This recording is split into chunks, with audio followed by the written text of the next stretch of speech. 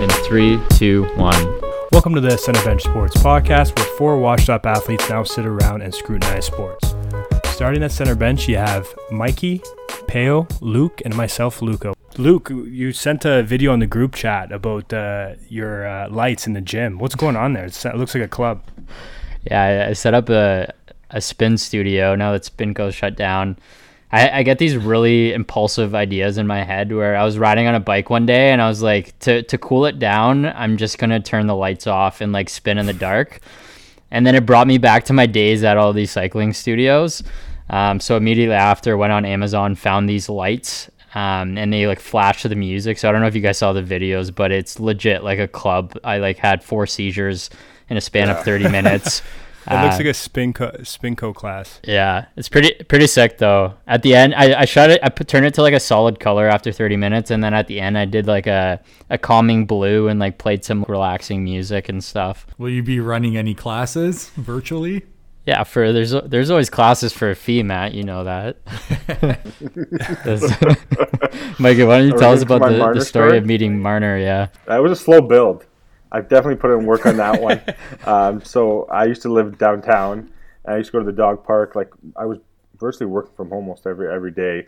I would go to the dog park around the same time, 10:30, 11. And sure enough, who shows up? Marner's girlfriend, Stephanie, and the dog Zeus. And I knew like exactly where they were one second they walked in the dog park. The dog Zeus. Yeah. So I just waited for her to like call the name of Zeus. I'm like, oh, is that Zeus? Is that Marner's dog? And she's like, oh yeah, like Marner's girlfriend. So then I started chatting with psychopath. Yeah. I don't know if she was scared, surprised, probably all the above. But so then I started chatting with her, and then she was there basically every day. So we started, getting to know each other here and there. And then sure enough, one day she brought Mitch. So then that's when I got my picture, met his buddy, met him. It was great. But yeah, it definitely took some work. Like I probably talked to her 8 or 9 times before Mitch came on an off day. That's some solid detective work. Yeah. Was it awkward with him? Like, was the conversation good or was it awkward? No, I just did you ask him anything? I just said I always like, even when I met Matthew, I just said like I'm a huge fan. Like thanks for taking the time. And I was just chatting with him. They had like played a game the night before. I just said, you guys played well, eh? Like it was a good bounce back game. He said, yeah, we needed it. It's just shooting the shit like that. And then he kind of like drifted off and just like kind of left me in the dust. Just fucking weird. Yeah, just chatting with his buddy. And then I just said like, do you mind if I just get a picture? And Stephanie was like, oh, we'll try to do it quietly so people don't notice. And then that was the end of it basically. We talked about Hyman's dog too. How he tore nice guy. Hyman's dog tore his ACL on the ice too. So like the dogs were running on the ice. He was like, oh, you got to be careful. So we talked about that. It was good. And I never. They walked around saying this guy's Joe Goldberg of the Leafs players. I found a new park, and that was the end of it. Oh, weird! They haven't come back since I met them. Every dog park Mikey goes to now, he just yells, "Zeus, come here!" Zeus is a good dog. All right, boys, we have a big episode ahead of us. We have a special guest, so we better get rolling. What do you guys think? Yep. Yeah.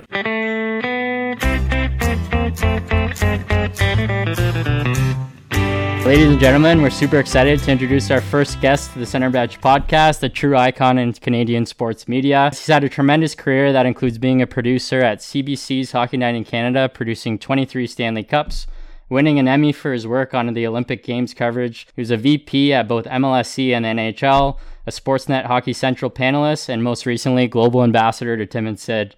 We welcome Mr. John Shannon to the Center Bench Podcast. Welcome, John. You know what? You're one of the few that remembers my global ambassadorship. That's good. I appreciate that.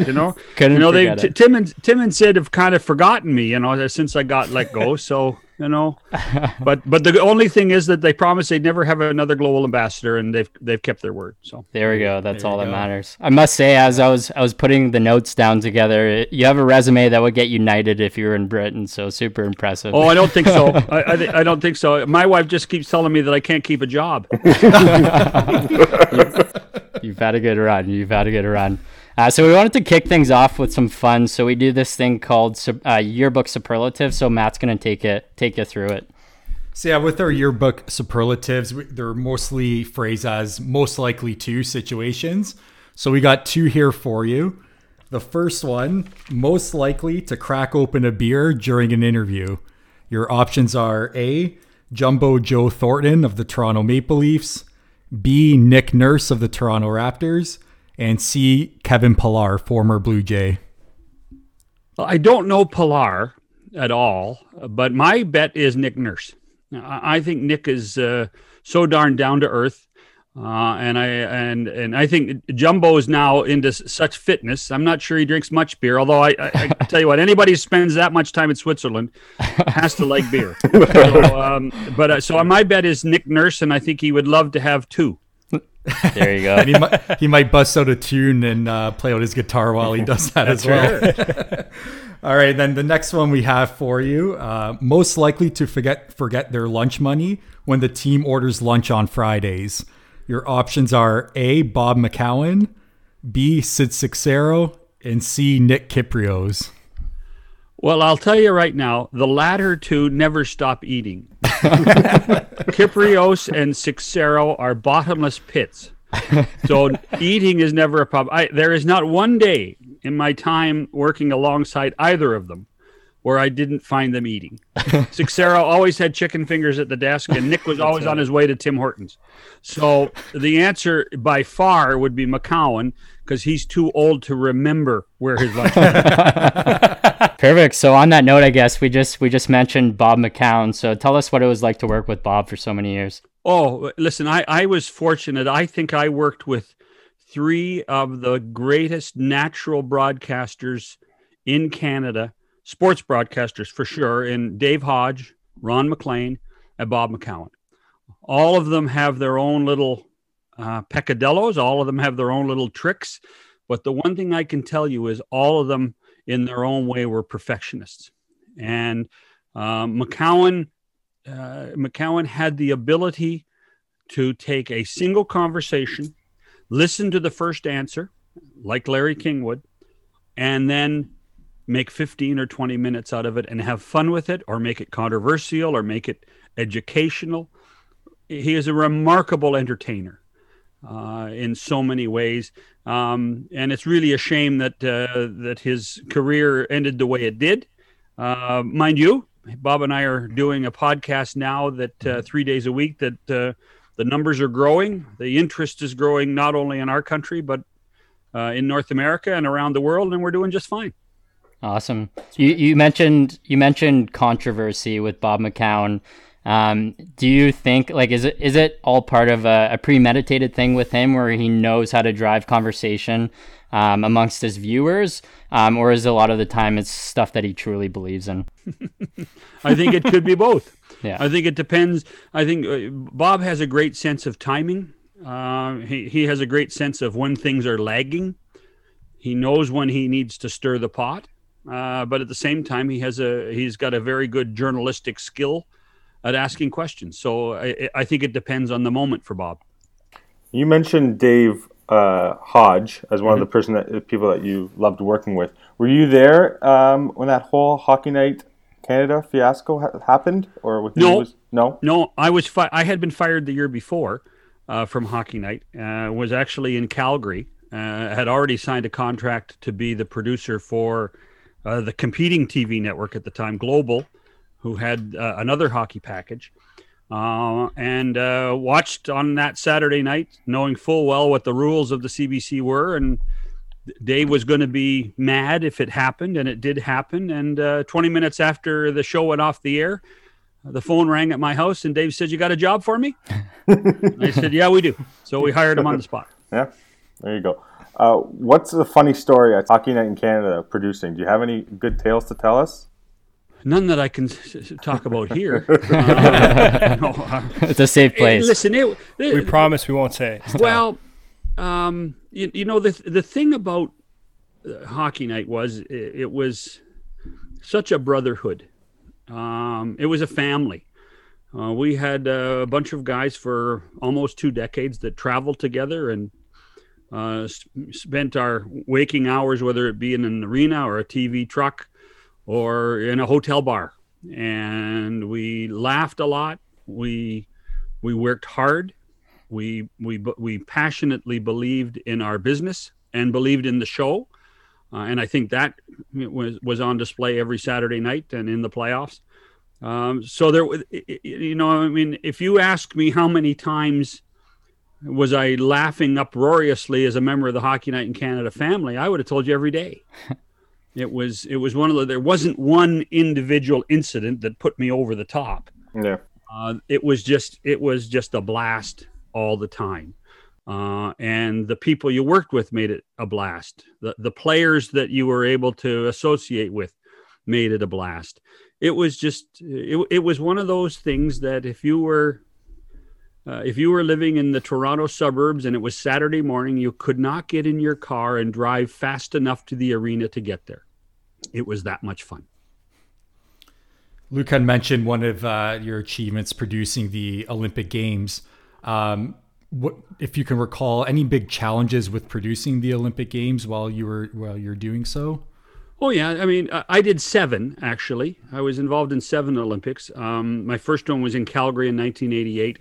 I was in Lillehammer in 1990. Barcelona. I didn't like summer games. I'll tell you what. I much preferred winter games to summer games. Summer games are just too darn big. Too many sports. It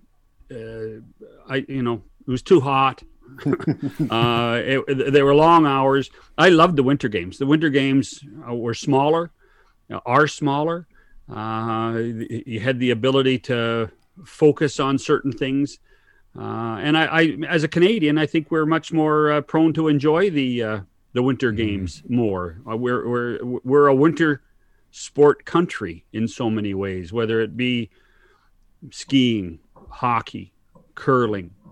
All of these acrobatic skiing sports now are basically, a lot of them came out of the province of Quebec, and came out of Whistler and came out of Canada Olympic Park in Calgary, and so we, in many ways, we've been a driving force of reinventing the Olympic Winter Games. So I've enjoyed them a lot more. The award I won an Emmy for my work in 2002 in Salt Lake City, but I wasn't working for a Canadian network. I was actually working for NBC at the time, Mikey. And we had, I was one of the very few Canadians. I think there were 2 of us, 2 Canadians on a crew of 75 Americans. And we were, we were fighting the fight of Canada's Olympic teams against all these 73 other people who wanted Team USA to win. So that was fun. that was enjoyable. And in the end, Canada won the women's gold on a Thursday and won the men on Sunday. So that's right. It was a double victory for us. Would you say that was your favorite Olympic Games that you covered, the 2002 in Salt Lake? No. Lillehammer, Norway in 1994 was by far the greatest lifetime experience I ever had at an Olympics. It was like having the Olympic Games in Huntsville. It was a small town. Everybody knew everybody. The main street was like a carnival. It was folksy. The Norwegians are very much like us. They have the same philosophy of life that Canadians do. Nothing that a good beer can't solve. And the Norwegians have a relationship with the Swedes like we do the Americans. The Sweden's a much bigger country than Norway population wise, although it's not as drastic as Canada, USA. But we had so much in common, and I loved going there. I think I made 7 trips to Norway in a 2-year period, and the last time I was there was for the games, and I was there about 63 straight days. And it was just a fantastic experience, and something, it's, so what's that? 27 years now. 27 years ago today, we were just ready to start the games.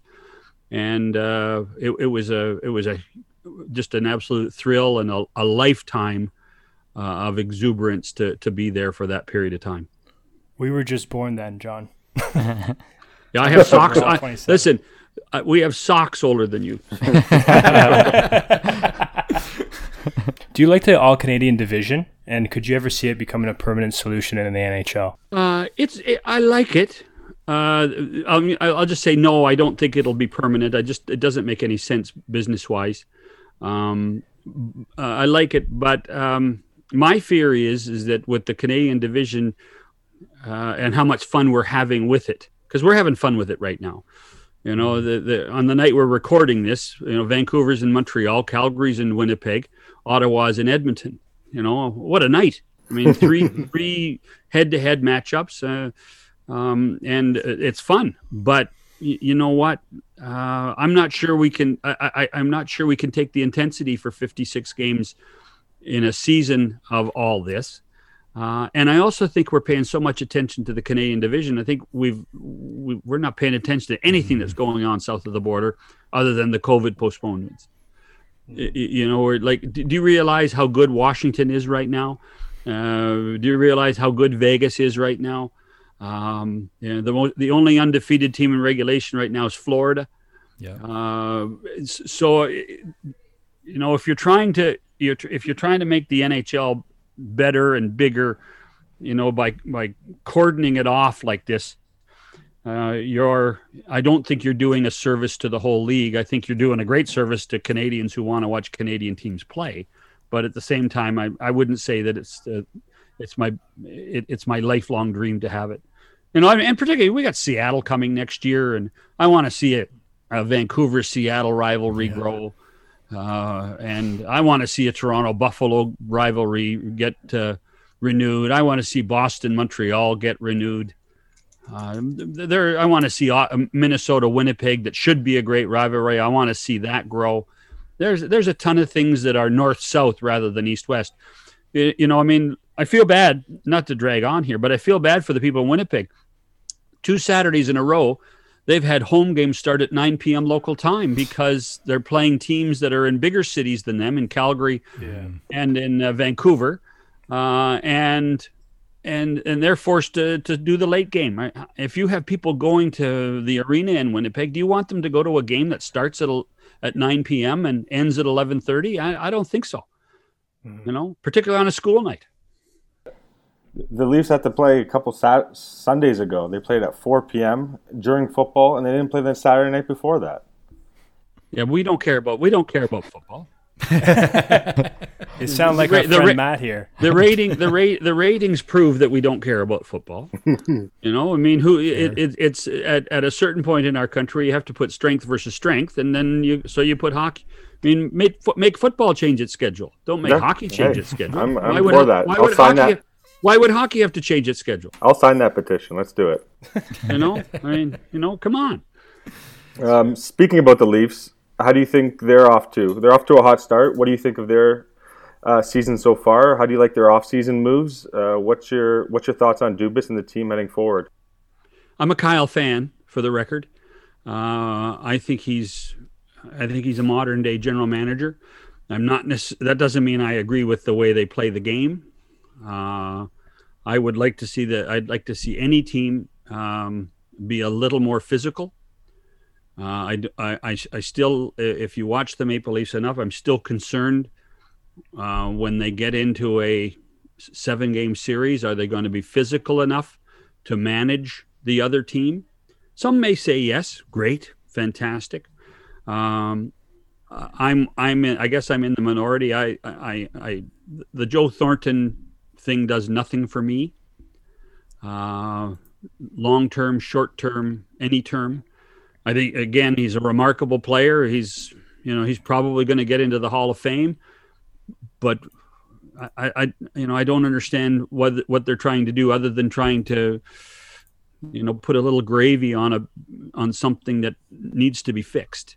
And that's his leadership skill. It's supposed to help. He's supposed to help this team mature, almost more than he's supposed to help contribute on the ice. And that, to me, speaks of the issues that the club has. They still have their problems on the blue line. I'm a Freddie Anderson fan, so I think he's a really good goaltender, particularly for the dollar. And if they can keep him at this dollar in the next contract, then it probably makes sense to keep him. It depends how much he wants, and if he wants to play here. But to me, I think that they're still going to end up having the same issues. Can they beat they don't have to beat the Boston Bruins anymore. not this year at least. They don't have to beat the Washington Capitals, but could they? Can they beat them? And we won't know until the third round if the Maple Leafs get to the third round. Simmonds and Bonasian are not enough for you in terms of the toughness department and hard to play against? That doesn't add enough grit? No. They're older and slower. They're older and slower. They're older and slower. You know, that's, again, I mean, there's lots of people that can disagree with me. I have no problem with that. But this game is getting younger, faster, and tougher. You know, everybody wants Tom Wilson. Mm-hmm. You know, Josh Anderson is Tom Wilson light. Mm-hmm. Those are the types of players that are going to, I think, make a difference, because the superstars in this league, there's a fine line, I think, with most superstars in this league. It's that second group, the guys on the periphery of superstardom that are going to make the difference for the hockey clubs. You know, and the guy on this club that reflects that better than anybody is Zach Hyman. Mm. But can he compete with Tom Wilson? Can he compete with Josh Anderson? That to me becomes the issue. You know, Vancouver changed when they added a guy like JT Miller to do that. You know, so that's where I think the Maple Leafs are still, in addition to the blue line, that they're just not rugged enough for me.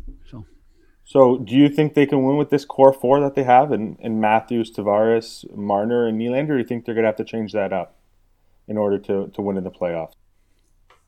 Well, Mikey, as I said, it's not those guys. It's those superstars. I don't have an issue with them. Yeah. But they don't play every minute. You know, it's not like LeBron playing 45 of 48 minutes. It's not like Tom Brady touching the ball 83 times. You know, Mitch Marner has a big night. He plays 25 minutes. Well, what are they going to do with the other 35? Yeah. You know, and when you play two of them at the same time, you know, you do need depth is so important in this sport more than anything else. And you know, the championships teams always have depth. You know, long before all of you guys were born, the New York Islanders won 4 consecutive Stanley Cup with some of the greatest superstars in the game, but the difference makers were, you know, the Bob Bournes of the world, the Bob Nystroms of the world. It wasn't Trottier and Gillies and Potvin were all great players. Butch Goring and Bob Bourne and a ton of second level guys won championships for them. But you talked about the depth, and I just think it's hard for them to change their depth with being so top heavy and having so much of the money eaten up with those guys. So tough. They've made that decision. Yeah, they've made that decision, and you know, I mean, and those you're not getting out of those contracts. You know, you're not getting out of Tavares's deal. No, you're not getting. So you have, what you have to do then is find ways, and this is what Kyle's tried to do with the Spezza signing and with the Thornton signing, is you get veteran players at cheap dollars, hoping that they can fill those gaps short term. And right now the experiment is still on, and you know, next summer we'll make the same decision. Did it work again? Yeah, hasn't worked yet, but did it work again? One of the major headlines south of the border was a situation with Jim Rutherford abruptly resigning in Pittsburgh. In terms of potential candidates that Pittsburgh might go after, any names come top of mind? And do you think maybe this is the time where you might blow it up and trade one of, if not all, Crosby, Malkin, and Letang? And why would you do that? I wouldn't do it personally. Okay, good. He's a Pens fan. So, you know, there's tons of stories out there who's in line for this job. David Morehouse is the president of the Penguins. He's a really smart guy. He's actually got a background working for Bill Clinton, President Clinton, and got connected with the Penguins through one of the owners, Ron Burkle, who was a huge donated millions of dollars to Clinton's presidential campaign. And Morehouse has learned from coming over from politics and learned on the job within the Penguin organization of how to manage the organization. And there's no question that Morehouse is in charge, and he and Mario will decide who the manager is. And they're trying to do it quickly, but I think they're just going to take their time. I mean, we do know that guys like Chris Drury, from the Ranger organization, John Ferguson Jr. from Boston, who was with San Jose and obviously was with the Maple Leafs for a while, are on lists. But I suspect that there are other names that we haven't even heard yet that are going to get some time in front of Morehouse and Lemieux to make the decision. In terms of Jim Rutherford, he was a big guy for making trades. I think they said out of his 6 years there, he made 61 trades total. Mm-hmm. Yeah. We're finally going to be able to see Patrik Laine in the lineup today against the Columbus Blue Jackets. What are your thoughts on how that trade turned out? And do you have any early winners from that trade, either Winnipeg or Columbus, or too early to tell? Well, I mean, Dubois won't play for another week. Laine, I'm not even sure. The first period's already done. I'm not sure how many shifts he got in the first period. He hasn't played in, what would it be? He hasn't played in 9 days, 10 days. So it's difficult to gauge. This is not one that I think you can measure quickly. I mean, the hope is that Dubois is there for a long period of time, and I think Jarmo Kekalainen thinks he can sign Laine to another deal. He's you talk about Rutherford not being afraid to make moves. Jarmo he's a wheeler dealer. He'll do anything. What Jarmo did was brilliant for many years. He found a way to draft very smartly, and he has a ton of depth in his draft picks, and also traded second and third liners to get more draft picks. And then he's now taken all those draft picks and started to move them around to improve his hockey club. That's what he did with the Duchesne deal. Didn't work. That's okay. We had lots of guys we knew that if Duchesne didn't work, Texier was going to come in and be a difference maker. Well, Texier's played great for them, homegrown, just a fantastic player. I would argue right now is playing better than Duchesne is in Nashville. That's the type of thing that Jarmo's famous for. I think Jarmo's hopeful that he can get Laine to sign a long-term deal there. They have the money. They're not really in tough cap times in Columbus, and Columbus is a great town, great place to live, and it's a good fit there because they need a goal scorer, and it just so happens that Patrik Laine is a really good goal scorer. So I think it could be a win-win for them. At the same time, I think all four of you guys know that if you have a chance to trade for a top-line center in the National Hockey League, you trade for a top-line center. And this guy is a horse. This guy is an absolute beast. Maybe you watched a little closer in the bubble how good he was for the Jackets against Toronto, and how he was in even the second-round series against Tampa, how good he was. And I think that's what sold Jarmo on. That's what sold Kevin Cheveldae off on trying for him. And listen, this was a trade of necessity. Both of them wanted out. Laine went to who's a Finn, went to a team that's managed by a Finn. He also got traded with a player, Jack Roslovic, who was in Winnipeg with him, who happened to be from Columbus. So there was lots of logic there. Dubois' dad is an assistant coach in the AHL for the Manitoba Moose. I think there's a ton of logic in this one, and that both filled needs and solved some problems in the short term. One of the developing story taking place now is Tony DeAngelo with the New York Rangers. How do you see that playing itself out? Do you think he does get traded? I think he just cleared waivers. Does a team take a chance on a player like him? Yeah. People, the magic thing about this business. So this is. It's 2021. I started going and working at games in 1977. Started producing in 1978. Every general manager in the National Hockey League thinks he can rehabilitate anybody. Some of the greatest managers in the world said, I can take a guy off the scrap heap and make him better, and he can help my team. And there are really good examples. Glenn Sather did it with Craig McTavish. who had some tragic events in his life, and Glenn Sather traded for him out of Boston, and all McTavish did was go on to have a flourishing career and win the Stanley Cup multiple times, not only with the Oilers, but with the Rangers.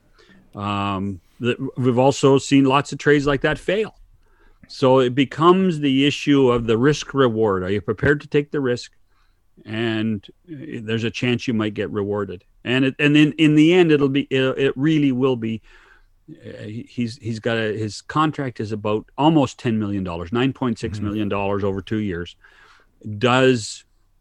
What do the Rangers get in return? Or do they just want something in return? Or do they have to eat some of the contract, a little bit of the contract? Or are they going to just give them away at bargain basement prices? That's Jeff Gorton's job to figure out what to do for, and they've committed with Pat Brisson, who's Tony's agent, to do what's best for Tony to get him another job and go from there. I think the whole Rangers organization has done a great job in handling the situation. They've been transparent and all that, and they've impressed me in that manner. In terms of, let me just jump in there. Yeah, go ahead. I have huge bias with the Rangers. I think John Davidson's a brilliant hockey person. I think John understands the game. John has did an amazing job at reestablishing the St. Louis Blues.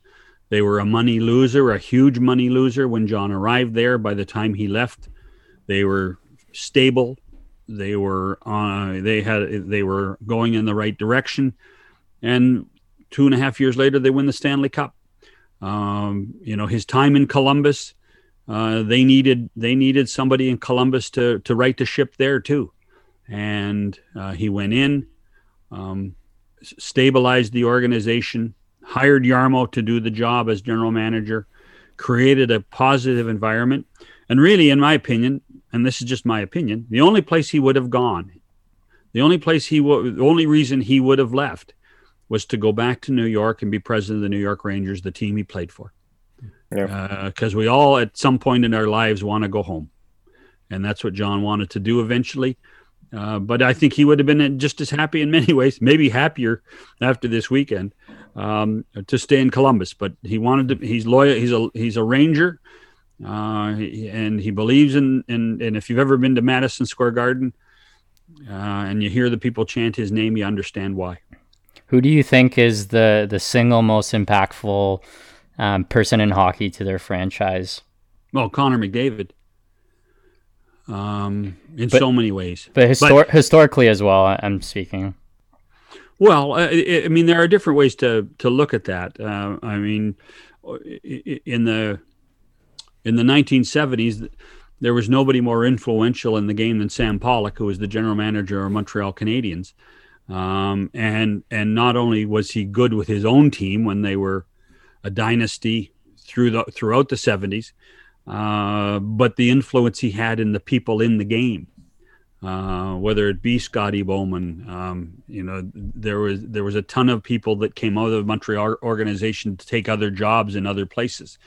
Look at all of the players that played for Pollock in the 70s in Montreal that went on to great careers in coaching and in managing, and their influence throughout the game. So from that perspective, from a pure hockey perspective, Sam Pollock was as influential at that period of time as anybody. But if you're talking in 2021, I think the pendulum has swung to this is a players' league now.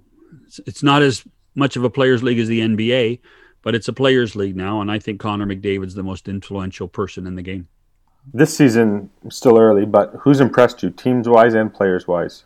Who surprised you, impressed you? I tell you what, you know what teams really impressed me, because I thought they were going to take a little bit of a fall, the Boston Bruins. David Pasternak's back now scoring. Tuukka Rask is playing well. Jaro Halak is playing well. They've got a good tandem in goal. Their young defense, I don't think they've missed Krug and Chara as much as people thought they would. They've played well. Patrice Bergeron is arguably the best two-way player the game has ever seen, Do I ask that? Dare I go that far? But he's certainly one of the best two-way players in the history of the game. Brad Marchand is playing so well. They appear to have found a way to do it again. Don Sweeney didn't make very many changes this offseason. Craig Smith came from Nashville. He has fit in perfectly. He's contributing. So the Boston Bruins have really impressed me. They've only lost once in regulation this year, and that was to Chara and the Caps. So they've been impressive. Florida's been impressive, as I talked about earlier, but the Central Division is so weak. It's difficult to measure anybody in that division, I think. In the West, Vegas has been I guess that's the Pacific. Vegas has been good, but now that we haven't seen them play for 5 days because of some COVID protocol issues. And in Canada, I think you have to be really impressed with what Montreal's done. Montreal has done a really good job. They have. It's funny. I think Marc Bergevin has understood that depth word in a 56-game compacted 116-day schedule better than anybody else. And so he has lots of players he can pull up that can contribute. I mean, even tonight, the young defenseman Romanov is not playing tonight, and Brett Kulak's playing. Now, I don't know whether that's an injury or it's just a coach's decision, but the fact that they have the ability to do that really speaks volume for the depth that organization has. Yeah. As a diehard Leaf fan, it's hard to. I agree with you. Montreal and Boston have been impressive, especially Boston. They seem like the system is bigger than just one individual player, and they just keep chugging along. But they're players, and this is not a reflection on any other team or any team at all, but their players play with such pride of being Boston Bruins and play with such character, and and Bergeron leads it all, as Cherry used to lead it. Bergeron now leads it all, and I think that's so. There's a lot of people that love analytics. I'm not one of them. There's lots of people that look at the game and they laugh at the intangibles, but personality and character and the code still exist in this game. There's an integrity in this game, the way it should be played. And eventually it does pay off. And it takes time, and it takes persistence, and it takes personality. And I think most of the time you find over the years that those teams with that personality and persistence and integrity win in the end. Tampa's, in my mind, Tampa's a great example. 2015, they were the bright lights, and they got knocked out by the Blackhawks in the final in 6 games. They had to fight their way through it. They missed the playoffs. They became the cock of the walk again, more wins than anybody else. I think it was 61 wins. Columbus beat them in 4. And you have to learn, you have to go through that cycle, and you have to know what it takes to play to win. And if you're not prepared to do it, and there were guys on that organization for that period of time from 2015 to 2019 that weren't prepared to pay the price. In many ways, Tampa needed to learn how to lose before it could win. And in the end, that's what they've done. And to bring it back to the Maple Leafs, the question becomes, have these guys learned enough to win? Has Matthews learned enough to win? Has Marner learned enough to win? Has Morgan Rielly learned enough to win? Nylander, has he learned enough to win? I'm not worried about the veterans. It's the young superstars. And I'm just going to state a fact without being editorial. No matter whether he wins the Stanley Cup or not, Mitch Marner still gets $10 million. So there's got to be something, the will to win is so important, particularly in the playoffs. And that's what you see when you see the character and the code of the game. Have you seen that will to win kind of fade off as we change generations here, or do you think it still exists? Well, that's very much a hey, get off my lawn question. Just testing you. The athletes, listen, I think the hockey players today are so much better. In all those years that I talked about early, not everybody could shoot the puck and pick the corner. Not everybody could score. Role players were just that. They were role players. They were to go out there, be physical, and make sure the other team didn't score. Well, fourth liners score now. Yeah, and so the game is different. And everybody has to learn. Everybody has to skate. Everybody has to skate at a certain level. That wasn't always the case with a ton of teams that won. So it's very difficult to compare generations. Mm-hmm. But these guys are just, the skill factor is in 2021 is just spectacular. Who do you have winning the Stanley Cup and coming out of the 4 division? I have Montreal. I didn't have Montreal to begin with, but I've been convinced in 10 games. I have Montreal, Tampa, Vegas. So now I'd really like to pick the Penguins. I really would, because I am such a Crosby fan. I really am. I'm in awe of Sid Crosby as a player. I more so than Connor, to be honest. John, you just made Matt's night. Yeah. No, I am. I just think he's spectacular. Well, I don't know if you can see it here, guys. I see it. Yeah. but that's an original pencil sketch by a guy named Rob Scott out of Nova Scotia. Oh wow. Of Sid, and over here. Wow, look at that. Oh, there you got that jersey, eh? But that's rookie jersey, right? Wow. That's rookie year. It beats my picture over here. and they're up because I just think he's a spectacular player, and I spend a little time with Sid, not a lot. I spend a little time with Sid at some events, and I just marvel at his composure, and his professionalism and his humanity. He's just an amazing young guy. When you talk about like the greatest, but I'm going to pick Washington.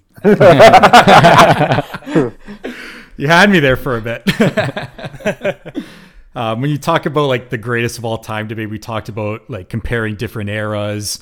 Obviously, the game has changed tremendously of how it used to be played, and it's always a little bit challenging to compare players in different eras. But in terms of Sidney Crosby, do you have him ranked in that top 5 greatest of all time? Let's talk Mount Rushmore, okay? Yeah. So, Bobby Orr. Well, Gretzky, Lemieux, Orr, and who? Crosby for me in that. Well, but here's the problem. So then you have to do a post-expansion. Mm-hmm. You have to do a 67 on version. I mean, where do you put Ovechkin in that? Where do you put Crosby? I mean, how do they compare to Rocket Richard? I mean, there are different standard bearers of different. That's why I said it's so hard to compare generations. That's why when the NHL did their whole top 100 players, they brought them out in decades, right? And just said, here are the greatest players and just did them as a block, because you couldn't do them that way. But I think Sid's certainly in that group. I think Mario's in that group. Obviously Wayne is. But where do you put Mark Messier? Where do you put Jaromir Jagr? Yeah. You know, and the good thing with all of them, in my mind, is that they all have their name on the Stanley Cup. They're not individuals. This is still the ultimate team sport. This is still the greatest team sport you play. Because as great as you can be, you can't play for 60 minutes. And you do need teammates. And that's what makes this game, I think that's why that makes this game better than the rest of them. So, you got Wayne, you've got Mario, you got Bobby Orr, you got Sid, you got Ovi, where's Gordie Howe? I mean, it's is he one of the greatest players in the history of the game? Yes, he's one of the greatest players in the history of the game. I don't know how many are on that list, but he's on the list. Something we've debated on this podcast quite a few times, and we're curious to hear your opinion. The question is, would you rather, over the next 3 years, Would you rather have Sidney Crosby or Austin Matthews? Well, I'll take Sid every day. Love it. Just I'll upset take Sid Mikey. every day. I'll take Sid every day. I mean, the decline of Sidney Crosby over the prime of Austin Matthews? What decline? Sidney Crosby makes every player around him better. Yeah. No, I agree with that. Does Austin Matthews? I think he's getting there. I think so. Oh, he's getting there. That's not. Listen, I'm going to get a phone call from Austin's agent that I'm ripping Austin. I'm not ripping. I'm not ripping Austin. I don't think Austin's agent's going to watch this. Oh yeah. Well, when I tell him he should, he might. maybe. But you know, and I think Austin Matthews is a brilliant player, brilliant. But you know, he's got to get to another level. He's got to get to another level. What does that evolution have to look like for him? Again, I think it goes to making the people around him better. I think that's a big part of this.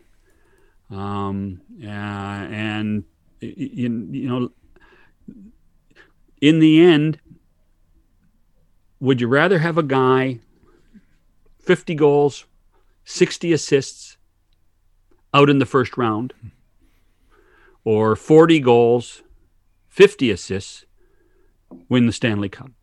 What would you rather have? Taking the cup, yeah. I want a winner. I want winners.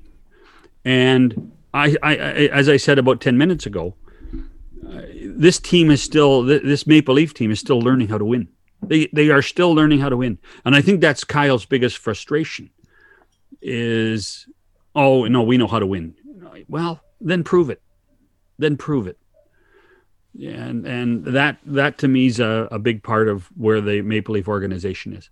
What do the Leafs have to do to become winners? Well, I mean, they have to improve the defense. You think the defense is the hole that's keeping them? Yeah, I do. I do think that. I think that they have to. They got TJ Brody, who replaced Tyson Barrie. Tell me the difference. I think TJ Brody is a hell of an upgrade over Tyson Barrie.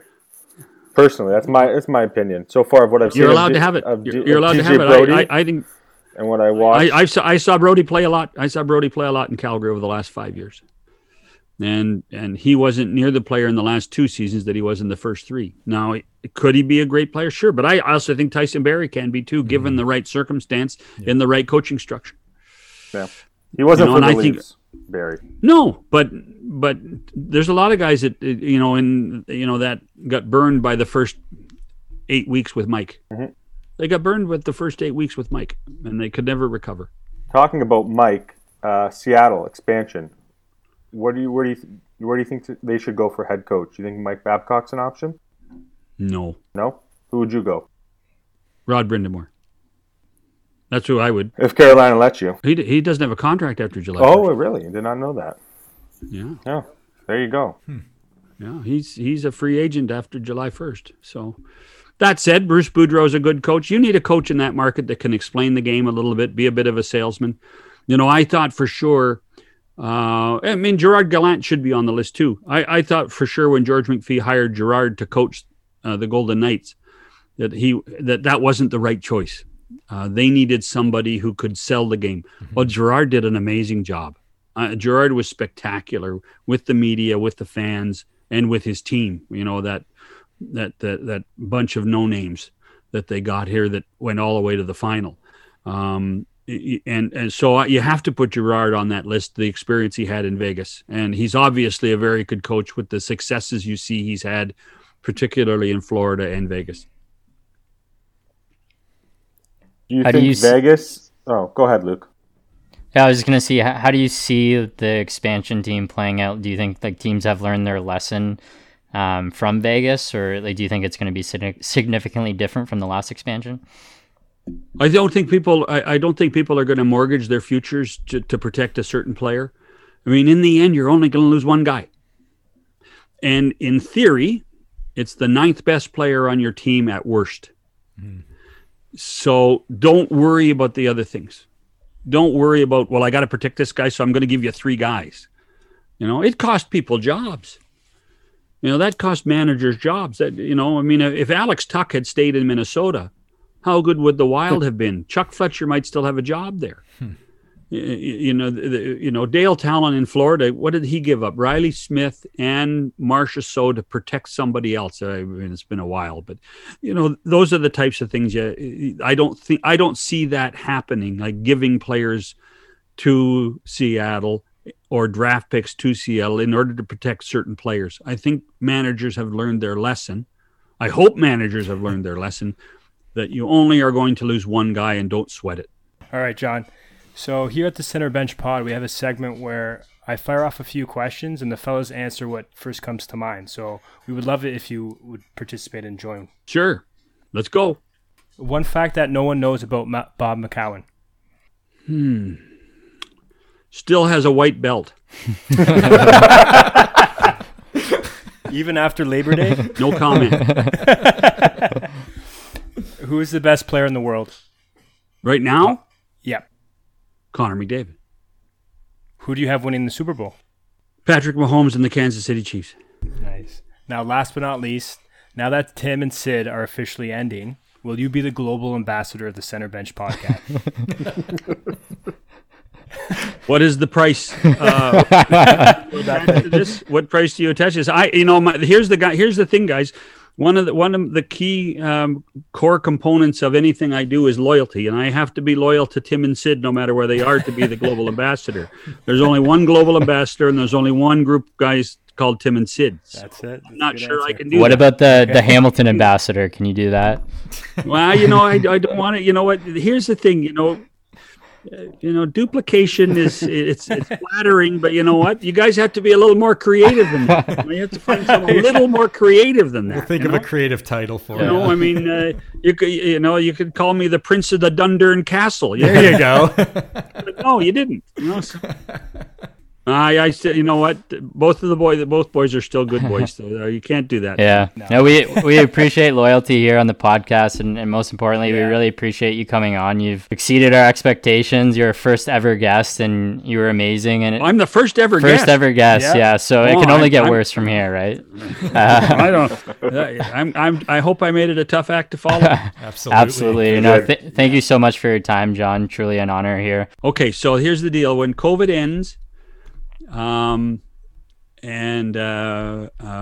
we're allowed to go to have a beer. We're going to go, and there's a place on, what's that street? Anyway, I think it's called Shakespeare's. Is there a restaurant called Shakespeare's that has a bar? Yes. Yeah. So that's where we're going. We're going to have beer in the bar. Awesome. And finger food. Perfect. Let's do it. I love finger food. So all right. Yeah. Don't forget to support your local restaurants. Okay. Yeah, That's absolutely. right. Thanks, John. Appreciate your time. Thanks, John. Thanks, John. Cheers, boys. I'm not too sure about you guys, but Sunday was a little too quiet for my liking. My body was adjusted to an 8-hour shift on the couch there, and I was kind of going through withdrawal. Yeah, It was definitely weird. Didn't know what to do. It was like I was missing a part of my body. I woke up and just like walked around the house for 40 minutes trying to figure out what to do. I had like 8 hours to do something, so I was like, fuck, I should do something productive. So I started cleaning the condo, which I never do. So on weekends where there's no football, you decide not to go to IKEA. I know, right? I gotta figure that out. Well, having said that, thank God the Super Bowl is coming up, and I want to flip it over to the bench. Let's get into the matchup. Who's going to win, guys? What are you guys' thoughts? I'm saying this not only with my heart, but also my head, but I have the Kansas City Chiefs to win the Super Bowl. I still haven't seen a reason why Patrick Mahomes can be stopped. Although Tampa Bay has a very strong defense that has been carrying them along the way at the end of the season and into the playoffs as well, I still have a hard time seeing Patrick Mahomes in this offense not putting up 30 points on the Tampa Bay Buccaneers. So I'm picking the Kansas City Chiefs to win the Super Bowl. It's going to be a tight game. Kind of been going back and forth with it. I made the mistake of betting against Tom Brady in the NFC Championship, and I instantly regretted it. So I'm not going to make that mistake again. I have Tampa Bay pulling off the upset and winning the Super Bowl. If you look at Tampa Bay as well, let's not forget they have a pretty good offense themselves with Mike Evans, Chris Godwin, Gronk, Brate. Fournette's running the ball really well.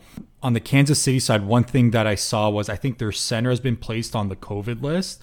So who knows if their center's going to be playing. I think they have 2 guards that are on the offensive side that are not playing as well.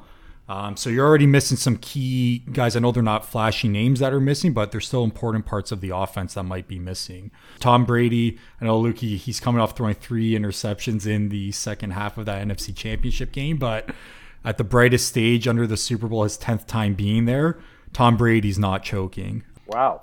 I thought I was going to be the only one on Tampa Bay. But no, I'm on Tampa Bay too. TB12 and the Bucs. Let's do it. I think they're going to be able to get a lot of pressure, something that Mahomes is not used to. I think that's going to affect their offense greatly. They've already shown they can't run the ball too well.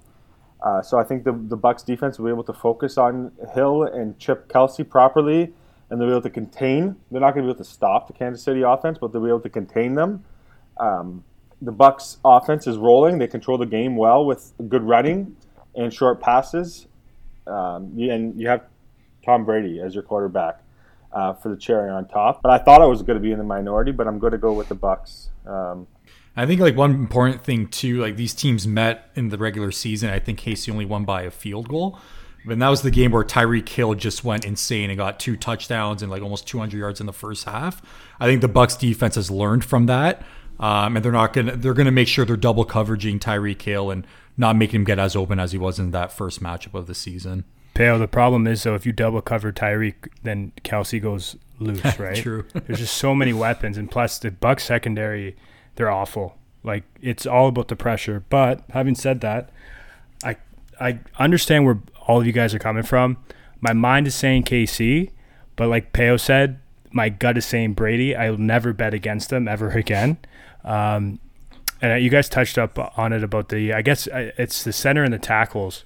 But it's the exact same thing as how the Tampa Bay Buccaneers beat Rodgers. If they apply pressure and neutralize Mahomes in the red zone, I think they have a shot to pull it out, and I'm going with the Bucs. It's going to be a shootout potential, and it's going to be a tight game, but I'm definitely going the Bucs here. Luke's steaming now. No, I'm not steaming. I just find it funny, the verbiage that you guys use after last week. You're all saying, "Oh no," like no one's saying that Tom Brady's the reason why they won the game, and then everyone's reason coming into this was like, "Oh, I could never bet against Tom Brady." A Tom Brady-led team. Yeah, to me that's a cherry on top. I like their defense. Yeah. I like their other pieces on offense. I also think it's going to be messy. I think Brady probably will turn over the ball multiple times, but he'll also make the correct throws at the correct time. I mean, that's you have to mention that the most important point, where Brady, unlike a lot of quarterbacks, he doesn't make mistakes, and if he does, it's like what Mike said last week. It's like, it could be a punt, and I think he at the end of the day he will come in clutch and he will win this game. One thing we never even touched on too, this game is being played in Tampa Bay with fans in the stadium. So that's going to help as well a little bit. Like the Super Bowl is notorious. Like I was at a Super Bowl in Detroit, and like half the crowd wasn't even wearing jerseys, right? Like I don't think it's going to... That was the Detroit wasn't playing in the Super Bowl. Yeah, I know, but I'm just saying, like, typically the crowd in a Super Bowl isn't super, like, crazy. That's because there's never been a team in the Super Bowl for the host city, right? True, yeah. For me, the biggest advantage of being at home is just you're in your home routine. You don't have to go to the hotel room. That's a good point. I think that's going to be the advantage of being, having the Super Bowl in Tampa. You're not really going to notice on Sunday. You're going to note, like, the advantages. In the lead up. Yeah, the lead up. Yeah. No, I think you guys made good points, and I don't like this game isn't going to be a blowout. We know that either side. So I think it's irresponsible of me to dismiss your points like they don't make sense, because I think they do. And one thing Peo noted is like the last time they played, Kansas City had to play like a near perfect offensive game, but I'm just like backtracking just to last week. I think Tampa Bay's defense played a near perfect game against Green Bay. In order to try and slow down that Green Bay offense and try and do enough. I think they'll have to come out and play a near perfect game again against Kansas City, which is just as difficult in my opinion, right? They're going to have to force turnovers somehow, I think, in order to win that game. And it's a tough team to face to force turnovers against. So was Green Bay, but doing it back-to-back weeks, I think, is a difficult task. So we just talked about the quarterbacks for the Super Bowl. Let's talk about the MVPs. What do you guys think about the MVP? So we're doing let's pick who we think is gonna win, and then who we would bet on to make it a little bit more spicy for our viewers. So for me, based on picking the Chiefs, I think it's statistically I have to go with Patrick Mahomes. I think he will play great as well. But if I'm betting, I feel like if somebody other than the quarterback on the Chiefs can shine and really take over a game, it's up to two people for me, and that's one, either Travis Kelce, or two, Tyreek Hill. And I would go with Kelce because I think he's harder to stop and harder to shut down in a game. So I think my betting at 11-1 odds too is Travis Kelce for MVP. Yeah, like Luke said, it's hard not to pick the quarterback, and Brady's a little bit better of an odd because Bucs aren't favored.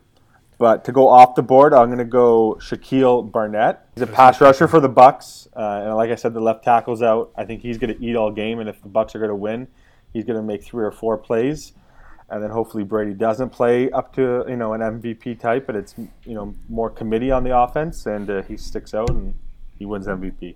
He's a 26 of an odd. So I was gonna pick Barrett like Mikey, so I'll switch it up, and actually I'll pick Devin White from the Tampa Bay Bucs. He has the best odds out of the defensive player, and he's a linebacker. Same point as Camps. They're gonna apply pressure, and I see White getting down and dirty with Patrick Mahomes and getting the couple of sacks, maybe an interception, and yeah, I'm gonna pick Devin White as my MVP. I like the strategy of going defense too. But if I had to go, I'd probably go. I think Tampa Bay's running game is gonna have a big game. So I'd go with Leonard Fournette as my dark horse MVP. Nice. That's 29. I think maybe he can even get like a 2 touchdown game. So give me Leonard Fournette.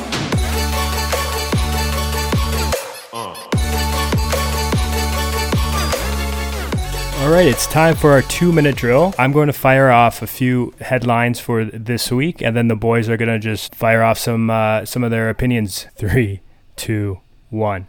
Draymond Green's tough guy comments to McGruder. Are they uncalled for? He probably shouldn't have went after a guy that has a pretty good reputation in the league. But I think at the end of the day, he's not wrong. There are a lot of tough guys in the NBA that don't back it up. So I'm kind of with him on it. Why is it up to him to police it? I would love to see the refs just let him go, stand back, and all of a sudden I don't think everyone would be a tough guy. MLBPA rejected the proposal for a 154-game season. Is that the right call? I would have liked to see them shorten the season. I think 162, what they're at currently, is too much. I would have even liked to see something in the 140s. They need to get a season on the table and get moving on things. So. Yeah, I mean, similar to Mikey, like the shorter the season for me, the better. What are your thoughts on the courtside Karen versus LeBron feud? Why were there fans even in the stadium in that close sitting courtside? I feel like, did Atlanta forget that there's a pandemic going on? Nonetheless, I don't think it warrants courtside Karen to get kicked out regardless of what she said. It was funny, and it's good entertainment for the league. I think all parties are going to come out okay, especially courtside Karen. She now has a brand and a reputation outside of her own family. I'm surprised on LeBron's reaction. I'm surprised he said that, and I think he tried to diffuse it after, kind of joking about it post-game. She might get a reality TV show after that, so who knows. Is Patrick Reed to blame for the ball drop rule controversy that happened this week? I'm of the firm believer, based on his history, that he knew exactly what was going on, and he was there to take advantage of it, especially with no fans there and present. They say that he asked somebody, and they say it didn't drop. I think he should have looked at the ball closer, but in the grand scheme of things, I think it had a minuscule effect on the overall score of the tournament and his score. I think it's being way overblown, this whole situation, just because it's Patrick Reed. I don't think there's one player on tour that's more hated than Patrick Reed. People are saying Rory did something similar, but Patrick Reed's not getting the benefit of the doubt. I'm a big mulligan guy, so just let the guy ball drop. Lucas just surprised he didn't use Vaseline on his driver. Yeah, exactly. You want me to tell you the story or no? Yeah, go ahead. We go golfing one day. Luke is developing. We'll put him as a developing player. Like, he's come a long ways from where he started. But the first 8 to 9 holes, his tee shots were perfect. 200 yards straight down the barrel. Luka is not usually like that. And we found out after that he's using Vaseline on his driver, and he learned it from Scumbag Golf. Shout out to Scumbag Golf. They're lifesavers. I just don't understand what the purpose of doing that was. Like, it's not gonna make you a better golfer. It's not like it's audacity to be like, oh, I'm trying something new. I started to put my in my defense, I did, and like look at the results, man. I'm self-taught. At least I came out and clean. I didn't hide it. You also said you wanted to see if it worked, but then proceeded to do it on every hole. No, I stopped. Well, I stopped after hole 9, Mikey? After hole 9, after 2.5 hours of playing. And another part too it was a threesome. So someone had to go by themselves. He's like, "Oh no, I'll go by myself. I love going by myself." I love going. You and Sap go ahead. Me and my thoughts and my Vaseline. I like going. Yeah, exactly. All right, well, that wraps up episode 9. Thank you to everyone that listened to the episode and who have been with us along the way, and a special shout out to John Shannon, our first ever guest. As I mentioned before, the bar is set high and it's probably only going to get worse, but if you do have any suggestions for some guests or you know somebody in the sports world, please give us a shout. We'll see you next week for episode 10.